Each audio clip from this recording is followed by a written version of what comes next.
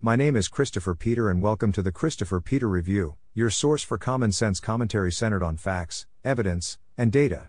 For the new viewers in the audience, the Christopher Peter Review markets original podcasts discussing salient current events, focusing on ones that impact our public policy, national economic outcomes, and overall society. I thank you in advance for your viewership. In this episode, we are going to discuss how society can do a better job of addressing problems that are a direct result of people's choices, behaviors, and attitudes. As a society, this is an area we struggle to address. We tend to deflect responsibility or shift blame away from the individual best suited to have prevented the problem in the first place. So, without any further delay, let us begin this special edition of the Christopher Peter Review.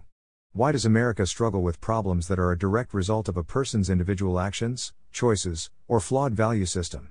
Why do we consistently come up short when we try to find solutions that encourage better outcomes, mitigate risk, or help people maximize their economic opportunities? My personal opinion is our society has an innate struggle with being able to be direct and honest with individual people. This is why I believe there is a push for adopting collectivism in our society. Our policymakers find it troubling to tell a person that he or she is the problem. He or she is the party causing their own pain or displeasure. He or she is the one that needs to change. Rather, we socialize problems and blame society as a whole. The elephant in the room with our national debate on eliminating gun violence is that the simple fact that inanimate objects by themselves cannot end a person's life. Another person misusing that object is the cause of the person losing their life. That is an uncomfortable truth which many in our society find hard to accept. Well, if that inanimate object being a firearm was not around, then that person would not be able to end the life of others. There is a level of truth to this. But, we all know that people have found other ways to perpetuate their violent crimes. Many people have lost their lives to stabbing, being pushed at train stations, choking, and a host of other violent crimes that are equally unacceptable as gun violence. Are we going to say that these forms of violence are somewhat more acceptable, or can we take the real broader view that violence is unacceptable? How do we deter violent people from committing violent crimes of any form? In some cases, there is sufficient evidence that homeowners with firearms can be the solution. Many people live in inadequately policed areas, so self-defense measures are relevant. While there is a narrative that homeowners with guns may become victims of that gun, that is a distorted stat factoring in suicides, which is not an outward violent crime. We have somewhat evolved to understand that we need to increase access to mental health, affording people an avenue to address unresolved anger that could prove dangerous. But, there are still more challenges to truly make it as readily accessible as a primary care physician or dentist. Insurances should consider expanding their coverage of mental health providers. In this area, I believe we need to do more to address the people aspect or side of the problem. I do agree that gun control is necessary and that we need to do all we can to keep firearms from those who pose a threat to society. But we cannot ignore the facts, evidence, and data that show gun control is not completely effective. We need a broader solution. My name is Jennifer and welcome to the Christopher Peter Review. There is no easy solution on solving our problem with gun violence. The focus is on the tool used and not the person committing the crime. So, people believe that bans will deliver a safer America, despite the fact that many places with strong gun control laws experience higher level of gun violence than other areas. Also, our Constitution explicitly affords Americans the right to bear arms. Obviously, most bans will infringe on that right and will fail in the face of judicial scrutiny. So, gun bans will not really be panacea that the left hopes it to be. For progressives, they should understand from our history that bans in America generally fail. The United States tried many times to implement bans on products deemed drugs. The infamous ban on alcohol did not last very long. Prohibition led to more crime and death. Just because something is illegal does not mean there will not be people in search of it and people willing to provide it. Hence the black market. There is black market for guns in many major cities like there are ones for illegal drugs. Now the left continues to try to normalize drug use. Yet, they will not acknowledge that more Americans die each year from drug overdoses than from gun violence. Almost double the number. Progressives support legalizing drugs, and then expect the government to stop them from dying with more clinics. Not the most logical or responsible approach. While I agree that people should have the freedom to make choices for themselves, they need to be able to bear the full cost and consequences of their actions. But if the push for gun control is about saving lives, then you would think they would support keeping and strengthening current drug bans in place and saving twice the number of lives. I agree there is a need to ensure people with bad intentions do not access guns, But law-abiding citizens should not suffer when non-law-abiding citizens ignore the bans. There are certain stigmas that go with working in certain professions. For instance, people who work in the corporate world are perceived to be in the pursuit of money. People working in healthcare are stereotyped to be caring for others. People working in academia are supposed to be thought leaders. People working for the federal or state government are perceived to be trustworthy, honest, and compassionate. Now, we know that the attributes assigned to people are not accurate. Many people work in healthcare because it is stable work in a growing field. Some people in academia are radicals unable to do anything with their lives besides teaching, which affords them an unchecked platform. People in business are not always greedy. And many people working in government or politics might not be as honest as we think they are. Other areas where we come up short is addressing corruption, whether in our markets or in the government. Our federal and state governments are not made up of people bred to lead our nation. Generally speaking, because we do have our own political dynasties in the Bush and Kennedy families. But, our governments are made up of people who feel a calling towards public service. A calling to contribute to the government's role in solving the problems of society and fostering opportunity and growth. People also make up our corporations. People with callings or skills to bring goods and services to market that consumers, businesses, and other organizations desire and create new jobs to expand employment, generate wealth to help investors of all kinds grow their financial well-being. We sometimes feel like people in the government are inherently good and those in business are inherently greedy. For instance, outgoing Speaker Nancy Pelosi accused rail companies of being greedy and alluding to poor treatment of rail workers. But, rail workers colluding together to reject a negotiated agreement are not accused of greed for demanding more. A negotiation involves both sides trying to maximize their position and outcomes. Workers will always want more time off, greater compensation, and enhanced benefits without any concern over the overall health of the organization. Companies seek to keep wage expenses low and cost of human capital minimal, as many of the increases are not easily passed on to the customers or investors. In reality, companies should realize well-compensated workers can be asked to do more and can be incentivized to grow the organization. Workers need to understand that compensation, benefits, and paid time off is in exchange for contributions to an organization. Employment is a relationship between an organization needing people to do certain tasks and workers needing compensation in exchange for performing certain tasks. If the relationship becomes unbalanced, then either side will seek a new equilibrium or seek an end to their arrangement. Also, the accusation of greed is an interesting aspect in our national discourse. We see many politicians accuse companies of being greedy. Especially when companies raise prices in the bad economic environments that these politicians create. Why do we not call our governments greedy when they raise taxes with little regard to the impact on the taxpayers or economy? Raise fees for services without any improvement in quality or turnaround. Make it harder to attain the goods and services we need with poor public policy that creates market inefficiencies or adverse situations. For instance, we see the current administration blame gas prices on energy producers, but not come clean about the regulations and executive orders that made production more challenging and expensive. Why does the cost of the gas at the pump not come down immediately when the price of a barrel of oil declines? There is a lag in the production of gasoline and the drilling or purchase of crude oil.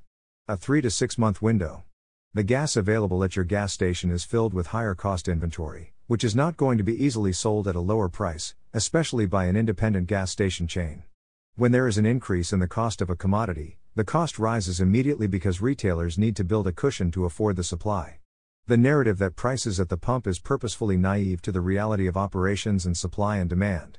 Meant to generate anger and hysteria to deflect from the people in power that created the conditions that increase the price of the commodity. The unfortunate and troubling nature of our politics is that the people in power will aim to control the narrative to control the emotions of the people. As you said earlier, people in politics tend to get unfairly associated with attributes of honesty and public service, but these narratives are largely based on half-truths and manipulated data. The level of inflation Americans experiencing is not acceptable. It eroded any trust that the Biden economic team is capable of handling the challenges of creating opportunity, growing wealth, and putting Americans back to work. Especially when they struggled mightily on every issue and challenge since coming into power. As expected, the communications team sought to shift the narrative on inflation to exploit other events, like the Russian invasion.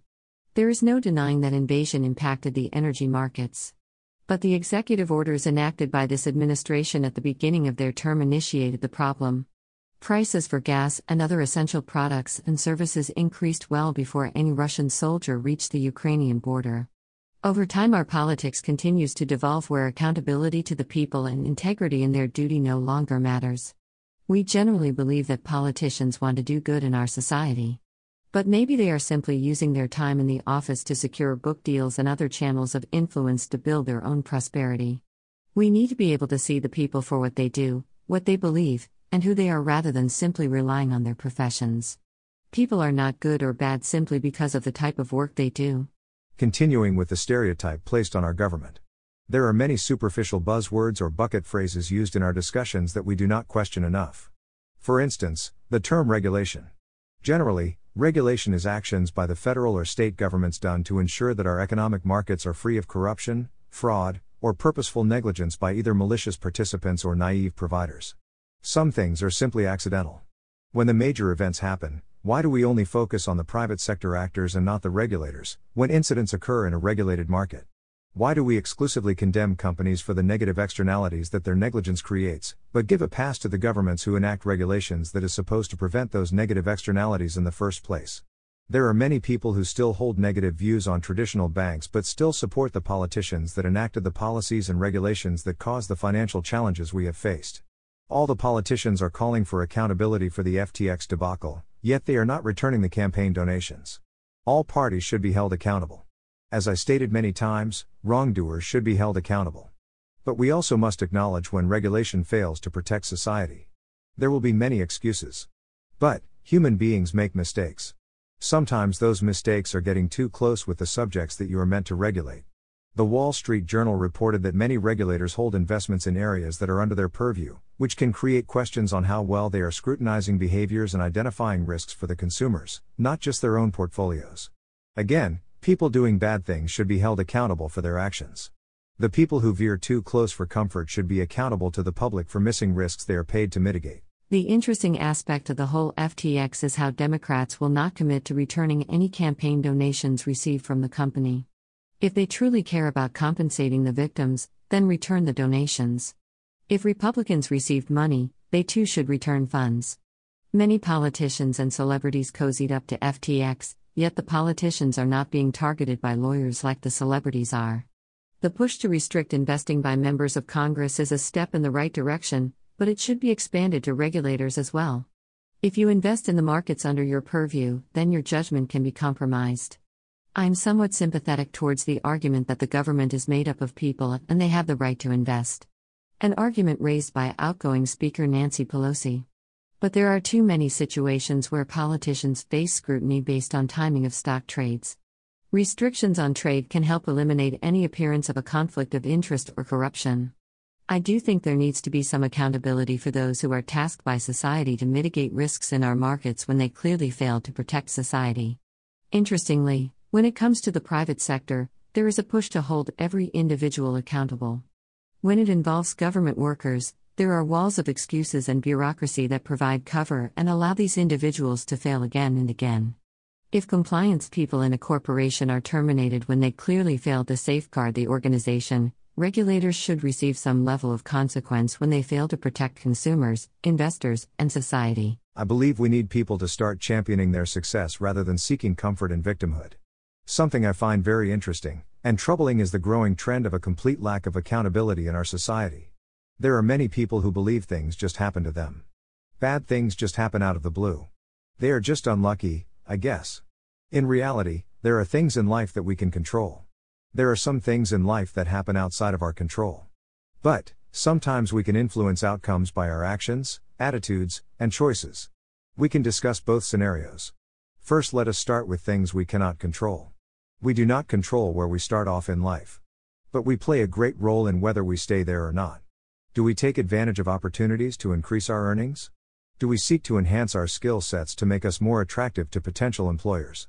Do you make the choice to stay in school, pursue higher education, avoid crime, and live within your means? There are decisions we make each and every day that can help us elevate our situations. One aspect of residing in the northern New Jersey and New York City area is how much you experience the number of people who migrate to America with very little but find ways to achieve financial independence. Our culture of entitlement creates an atmosphere where many people expect the perfect situation before making any effort. Yet, people who migrate here seeking a better opportunity than what was available to them in their home nation understand the fact that nothing is promised. Everything is earned. A sentiment lost by many multi-generational Americans. We cannot control where we start in life. But you are lying to yourself if you do not believe that you can control where you go from there. It is easier for us to believe that something just happened rather than our inner Steve Urkel questioning whether we did that or not. Sometimes we do not want to be accountable or show accountability to avoid penalties or consequences if blame is not easily assigned. Generally, why take blame when there may not be a reason to? I get that aspect of it, but for many aspects of our lives, if you do not accept some accountability and responsibility for change, you will never see a different outcome. For instance, I recently watched part of a news show where the focus of the story was detailing how punitive the law can be for what the journalist felt was minor infractions. The angle of the story was to show how the cost and consequences were placed on two women convicted of child endangerment. But, the narrative downplayed the fact that one continually failed to comply with requirements set by the court to give her a chance of getting her child back, and the other wants to work in a field where child endangerment cannot be tolerated at all. Bad decisions can have long-term consequences, and sometimes it should, even if the worst-case scenario did not happen. I understand the angle of trying to provide second chances, which I do support. But, I do think you need to earn second chances, especially when it is simply complying with requirements set forth. In some instances, there cannot be second chances because the risk of a repeat is too great. Sometimes society does need to ban people from working in certain industries. Showing people crying can make a powerful statement, but seeing the facts told the real story. I think people need to understand that the biggest factor in whether you will avoid trouble, realize your definition of success, or achieve your goals is the person staring back at you in the mirror. As a society, we need to stop selling victimhood to people and instead allow them to champion their own success through responsibility and accountability. The best asset you have to improve your economic, social, or personal situation is the person you see in the mirror. That person knows your needs, wants, and abilities. That person eventually will understand that it is their shoulders that will need to bear the brunt of the work to make sustainable change. We all need help at times, but help is not useful if the individual receiving the help does not make it long-lasting and grow from it. Otherwise, the help is simply shielding them from consequences and subsidizing bad choices, bad behaviors, and destructive attitudes. If we really want real change like better economic outcomes, safer communities, and greater unity, we need to understand it is the people that need to make it happen. For too long, politicians thought separating people from the consequences of their choices and actions was a good thing. It was good for their campaign, so in their minds it was a good thing for all. As usual, these politicians did not fully grasp the scope of potential responses. If we socialize responsibility, people are going to respond outwardly when their choices, actions, and attitudes fail to lead them to their definition of success. Or they will take greater risk that will be placed unfairly on society because they are not responsible for their own choices. Politicians and pundits talk a great deal about honesty. Then they need to do more to change the messaging. You are a result of your choices, actions, and attitudes. But, that does not mean you are alone. Be accountable for change, responsible for your outcomes, and open to new opportunities to elevate your standing in life. No one else can do it solely for you. They do not know what you truly need. If we want a better society, we need to foster a culture where people are accountable for their actions, choices, and futures. People need to make plans, not excuses.